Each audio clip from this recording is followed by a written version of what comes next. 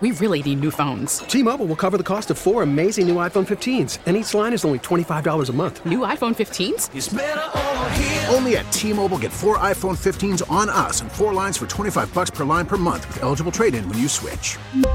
Minimum of 4 lines for $25 per line per month with autopay discount using debit or bank account. $5 more per line without autopay, plus taxes and fees. Phone fee at 24 monthly bill credits for well-qualified customers. Contact us before canceling account to continue bill credits or credit stop and balance on required finance agreement due. $35 per line connection charge applies. See T-Mobile.com. The top stories from the KCBS Radio Newsroom. This is the All Local. Good morning. I'm Stan Bunger. I'm Susan Lee Taylor. Well, Stan, this is not particularly surprising. Days of heavy rain have caused a landslide in the city of San Bruno. KCBS reporter Matt Bigler joins us from the scene where a major roadway has been affected.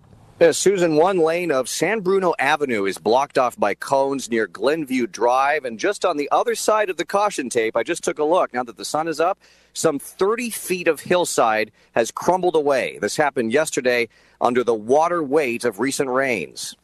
Concerned at all? Yeah, it's got to be concerned when you're driving. John Meyer from San Bruno says he hopes the city works fast to shore up this hillside before damage could be done to the roadway. Why does it take so long for the city or whoever's on these projects, and they just put cones and leave it? Now, in this case, the city has declared a local emergency, which allows it to speed up a stabilization plan. With more rain on the way, this is likely to be the first of many mudslides across the Bay Area. One of the biggest concerns, of course, is in Sonoma County, where the Kincaid fire made hillsides especially vulnerable to sliding.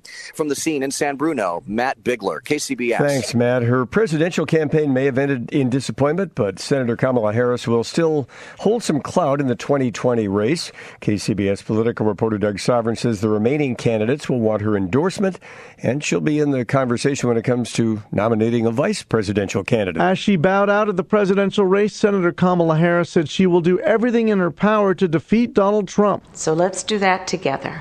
Let's keep fighting for the America we believe in. She'll get a prime speaking slot at the Democratic National Convention next summer in Milwaukee, and there's already online buzz about a Biden-Harris ticket or maybe a Warren-Harris ticket.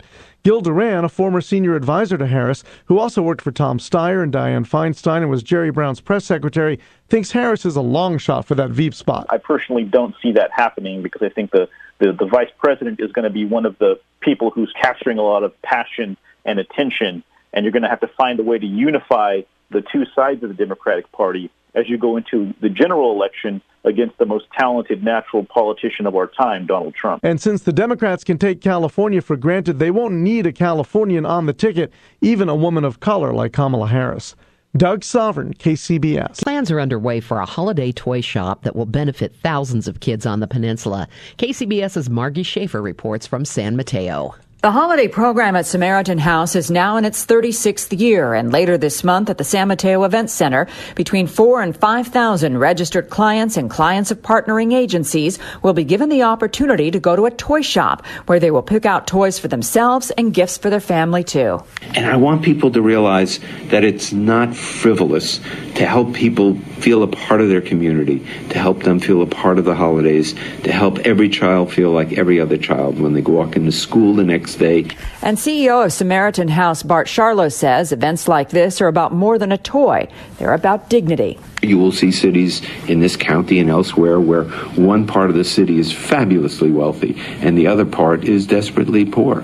Samaritan House has grown over 30% as the need has grown. They are now serving more intensively Menlo Park and East Palo Alto.